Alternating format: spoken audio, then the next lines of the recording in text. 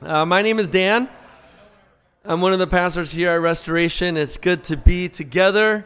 Hopefully you enjoyed and took advantage of that 1 hour of sleep. I definitely did. We have been in our sermon series called We Believe, looking at the Apostles' Creed. And this week we come across, I believe in the Holy Catholic Church, the communion of saints. Now, I think one of the questions that I get most often from the Apostles' Creed is, why is the word Catholic in there? We're not Catholic, are we? You know, we don't follow the Pope, and we're not part of Rome. And clearly, no. We used to, when it was printed in our bulletins, we'd have a little footnote with Catholic, and we'd always have in the footnotes universal, and that's what it means, that we believe in one holy universal church. And so that's what we're going to look at this morning as we think about the church, us as saints, specifically as members of one household. And so if you have a Bible, turn to Ephesians chapter 2. Ephesians chapter 2, and we're going to look at verses 17 through 22. If you don't have a Bible, feel free to grab the Bible in front of you underneath the chair, and there you could turn to page 977 of your church Bibles. And you can follow along with me as I read this passage for us, as we think about what does it mean to be one holy Catholic Church and communion of saints. Starting verse 17. And he, being Jesus, and Jesus came and preached peace to you who are far off, and peace to those who are near. For through him we both have access in one Spirit to the Father. So then you are no longer strangers and aliens, but you are fellow citizens with the saints and members of the household of God, built on the foundation of the apostles and prophets, Christ Jesus himself being the cornerstone, in whom the whole structure being joined together grows into a holy temple in the Lord.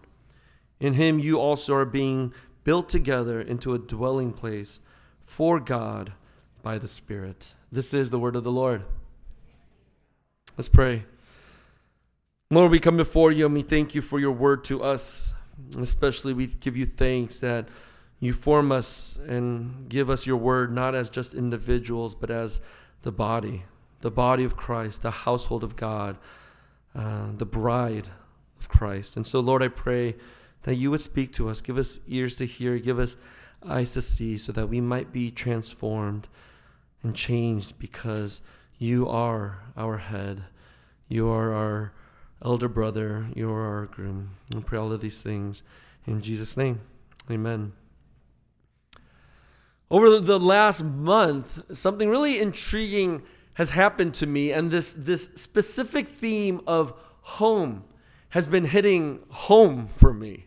And I'll explain how that's happened. About a month ago, one of our members' dad passed away, and so up in Chicago, I went up there to not only support them as a family, but also to be involved in the service.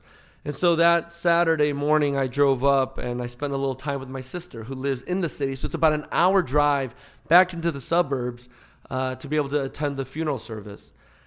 So, I spent some time with my sister. I typed in the address to the funeral home and I made my hour drive into the suburbs.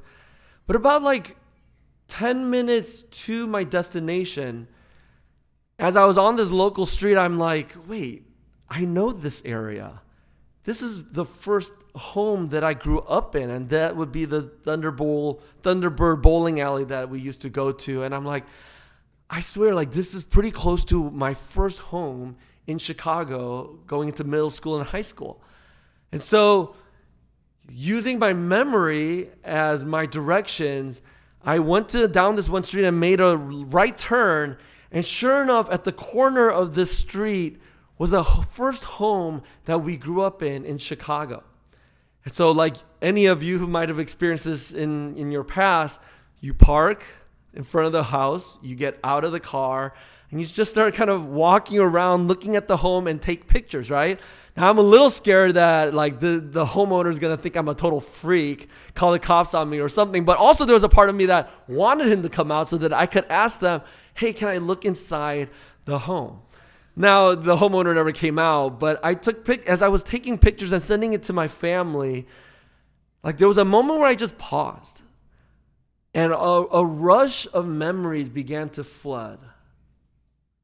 Good, sweet memories and fond memories, but also really difficult ones as well that I experienced in that home. Now, jump 2 weeks later, about 2 weeks ago, our family did a little trip out to California to visit my parents and their new home. And I scheduled a time to get together with some of my buddies for a golf outing on a early Friday morning. So I typed the address to this golf course, and same thing. This golf course was about 40 minutes away early in the morning, and I start going out, get off the freeway, and I head up this road, and it's an incline. I'm like, oh, this incline kind of feels familiar to me. And I see this convenience store. I'm like, oh my gosh, that's got to be the convenience store that I would always go to with my skateboard, with my friends and my sisters. And then I go up another block and I'm like, oh my gosh, that's definitely the grocery store I would steal things from, you know? And like all of this started coming back to me. I'm like, I'm in my old home that I grew up in as a little kid up through elementary school. And so again, I let my memory serve me as my directions. And lo and behold, after a few turns, was a house that I grew up in as a little kid in California. And again, I did the same thing, you know, didn't want to be a total freak and think I was a stalker, but I took pictures. But there, I got really emotional because there was so many memories of my grandparents who have passed away, but also of some really traumatic experiences with extended family, with abuse and whatnot, that it just became viscerally real to me in that moment. Now, all in the last month, I visited these homes that I stood in front of that gave me fond and sweet memories, but also really hard, traumatic ones. Now, why do I share this story of these homes that I grew up in? Well, what we just read is that Paul reminds us that the church is a home, that we are members of this household. And I think for all of us, we have memories of church, of our home being sweet and good. Things that we remember that we can reflect on with a smile that give us joy. But there's also memories of the church that we call home that are hard, that are traumatic. And maybe for some of us, even here this morning, you came in with some courage, knowing that this would feel unsafe. Maybe because of what we have done to you, but also of your past experiences. And Paul must have known that. And yet he still uses this imagery of the household as being the church. Now, what I want us to do is to hold these two things in tension, because we live in a cultural moment that we are bombarded with the realities that church is hard. Whether it's abuse of leadership and of pastors, or maybe your own hurt that you've experienced of things that have been done to you as a child or even in your adulthood. Church can be very, very hard. And what I want us to do is hold these two things in tension. That there is good. There's a reason why the church is our home and our family. But yet also realize, what do we do with the tension that it can be so difficult, so traumatic, that I don't want anything to do with the church and this household. And just spend briefly 2 points here looking at how we are one household, but secondly, that we are still being built together as a home. First, we are one household. Paul makes it very clear that we are one home. In verses 17 through 19, this is what he says. He says, and Jesus came and preached peace to you who are far off, and peace to those who are near. For through him we both have access in one spirit to the Father. Now, Paul elaborates that 2 chapters later, and I'm going to read that for us in chapter 4, verses 4 through 6. He says, there is one body, one spirit, just as you were called to the one hope that belongs to your call, one Lord, one faith, one baptism, one God and Father of all, who is over all and through all and in all. Meaning, what Paul is making sure we understand is that we are one church. We are one family. Yes, there are many denominations, many theological differences, many different networks. But what Paul is making sure that we hold here is that we are one church with all the variety of differences that we might have. Some of us here, we look differently just from our skin color, right? We have different vocations. We live in different places all over the city. But we also hold different political views. We stand on different social issues. But what Paul makes very clear is that despite of all the differences that we all have, we are still one family. And the reason that that's so important is that what Paul then goes on to say in verse 19 is why that's so important is that because so then, right, there's a purpose. So then you are no longer strangers and aliens, but you are fellow citizens with the saints and members of the household of God. How is that possible? Because of what Jesus has done. Right before this passage that we read, Paul talks about how Jesus's work on the cross, his blood being shed, broke down the walls of hostility, giving us peace. So the reason that while we are one family and hold different views, we might vote differently this Tuesday. But despite of those differences, we are one family because of what Jesus has done on the cross. His shed blood purchased us, the church, the family of God. And because of that, we need to hold the cross before us in our relationships together because we are still one family. So that means, what does it look like for us to be able to actually dialogue, love, show compassion, have peace? Because Jesus has done it through his shed blood, his body given for you and for me. And because of that, we can experience peace and love and compassion and understanding and show charitability, right? We can do that. Why? Because of what Jesus has done for you and for me. We have to hold the cross before us at all times. And when we do that, there can be peace in this one household. One way that I think images this well is A.W. Tozer gives us this beautiful illustration. He was a pastor and author, but this is what he wrote. He said, "Has it ever occurred to you that 100 pianos all tuned to the same fork are automatically tuned to each other?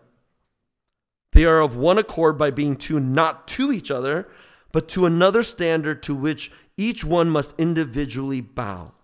So 100 worshipers meeting together, each one looking away to Christ, are in heart nearer to each other than they could possibly be were they to become unity conscious and turn their eyes away from God to strive for closer fellowship." Do you see what he's saying? What he's saying is that we don't obtain unity by pursuing unity together. No.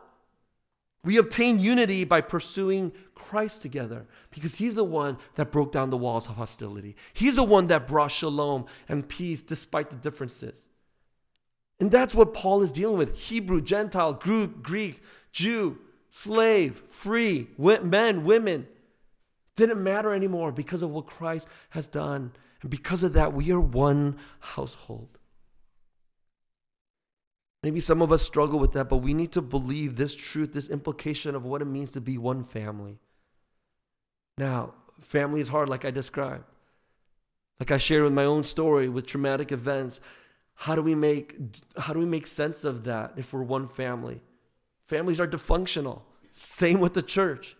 But where does our hope come from? Well, it's the second point that Paul reminds us of, and it's that we are still being built.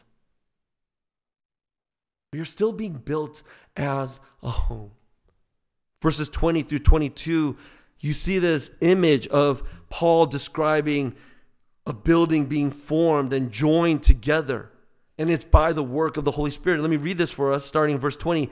Built on the foundation of the apostles and prophets. Meaning the foundation of the family, the church, is the teachings of Jesus and what he has done for you and for me. The good news of the gospel. Through his suffering, his death, his resurrection, his ascension. Everything that we've been studying in the Apostles' Creed.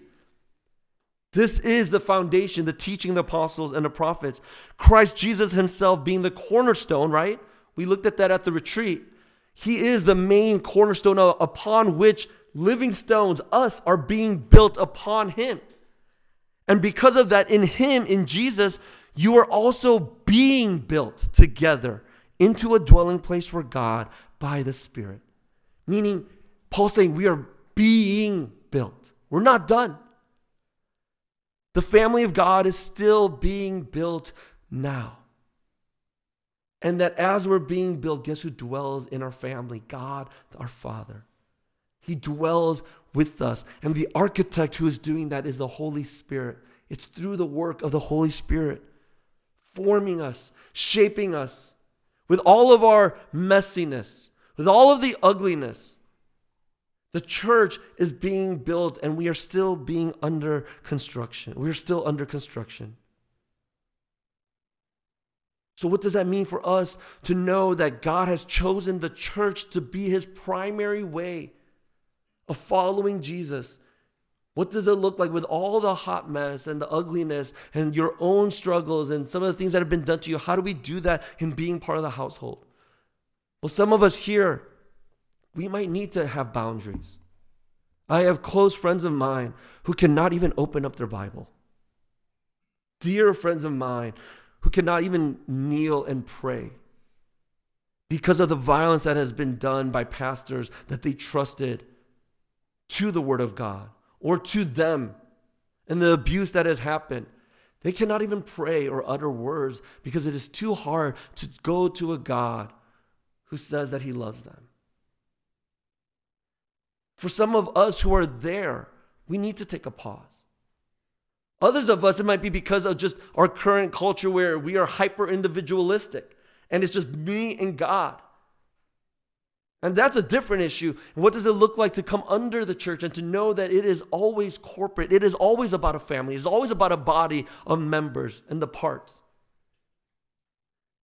For some of us, we do need to take a break. The way I think about it is like this. When I was younger, there was a lot of, my home was really unsafe for me to be in. My own home, where I grew up with my parents and my two siblings. It became very unsafe. And so, without going into details, I felt like I needed to remove myself from my own home.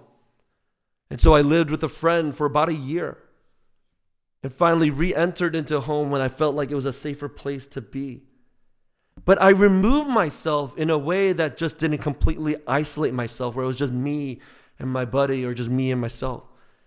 But I had a hard conversation with my parents. And I said, I can't be here. I stayed in communication with them every now and then, boundaries that were safe for me in communicating with them and engaging them. Same with my younger sisters. But what I did was I continued to at least have that connection to be able to still be away, but know that this is my family, for better and for worse. And I think in a similar way, for some of us who have been hurt, where you come into this church and it feels so unsafe and so hard, maybe we do need to take a break. But what would it look like if this is the church and God has chosen the family to be the church of God? What would it look like to find a staff member or an elder or a pastor who is safe? Maybe it's not us, but maybe it's someone who is a shepherd, who you can be in communication with, so that's not just you, but you are in communication, in dialogue, where there is oversight over your heart and your soul, so that you can come to a place of healing and come back and re-enter into the family and to serve her and to love her and to care for her and to be known and to know. But all of that is couched under the umbrella that God is still building his bride, his family, his household. And that work is the work of the Holy Spirit. John Stott, an Anglican pastor in England, said it this way in his book. He said, on earth, she, being the church, is often in rags and tatters, stained and ugly, despised and persecuted. But one day she will be seen for what she is, nothing less than the bride of Christ, free from spots, wrinkles, or another disfigurement, holy and without blemish, beautiful and glorious. It is to this constructive end that Christ has been working and is continuing to work. The bride, the church, does not make herself presentable. It is the bridegroom Jesus who labors to beautify her in order to present her to himself. That is what God, the Spirit, is doing. He is working and the church is being built. The family is being built to be presentable, to be beautiful, to be perfect again. In other words, the church is our home, but it's not yet finished. It's still under construction. Parts of our home are too ugly that we don't want guests to go into. Other parts of our home need to be just completely gut renovated. But what we know and what the promise is that the Holy Spirit is working and it's going to be made beautiful again. And what does that look like for us to be a part of this family, to know that his promises are sure? Maybe we need to be patient, but this is the promise that God has given to us. So the invitation to follow Jesus and to be a member of his household does not mean that we have everything together, including our own church. Not even close. The invitation to follow Jesus and to join the family of God is to be taken by grace and know that it is only by grace that we could even do what we do here every Sunday and throughout the week. God is building his family and it will be perfect. Just yesterday on a Saturday morning, I saw my youngest reading a book, and I didn't even know she started Harry Potter. But I'm like, you're reading Harry Potter? Like, maybe I should read that to you at night now. She's like, oh, no. I already know the ending. I read the last chapter. Some of you probably do that, right? Sometimes it's more fulfilling and more beautiful to know the ending as you read the story. And that's the church. We are being built, and we have a story that pictures the beautiful church as it should be. And that's what I want to do here, to know that, yes, it is being built to picture the beautiful bride of Christ. But we also need to know what the end of the story is. And this is where I want to end, as we see the beautiful vision that John is given in Revelation 7. Let me read this for us, and then we'll close. After this, I looked, and behold, a great multitude that no one could number, from every nation, from all tribes and peoples and languages, standing before the throne and before the Lamb, clothed in white robes with palm branches in their hands, and crying out with a loud voice, salvation belongs to our God, who sits on the throne, and to the Lamb. And all the angels were standing around the throne and around the elders and 4 living creatures, and they fell on their faces before the throne and worshiped God, saying, Amen. Blessing and glory and wisdom and thanksgiving and honor and power and might be to our God forever and ever. Amen. Then one of the elders addressed me, saying, Who are these clothed in white robes, and from where have they come? He's asking about the church. The church in its beauty and its splendor, clothed in righteousness. And I said to him, Sir, you know. And the elder said to me, These are the ones coming out of the great tribulation. They have washed their robes and made them white in the blood of the Lamb. Therefore they are before the throne of God and serve him day and night in his temple. And he who sits on the throne will shelter them with his presence. For the Lamb in the midst of the throne will be their shepherd, and he will guide them to springs of living water, and God will wipe away every tear from their eyes. Let's pray. Our Heavenly Father, we thank you that this is the promise that you give to the Holy Catholic Church, the communion of saints. So wherever we may be, some of us hurt, some of us broken, some of us cynical about the church, this family. Holy Spirit, work in our hearts to know and be reminded of the promise that we are one church because of what Christ has done for us. That, Lord, you are building and finishing the work that you began so that we will be made beautiful, glorious, perfect. Not anything of what we can do, but because of what Christ has done for us. Remind us of that promise even as we come to the table. We pray all of these things in Jesus' name. Amen.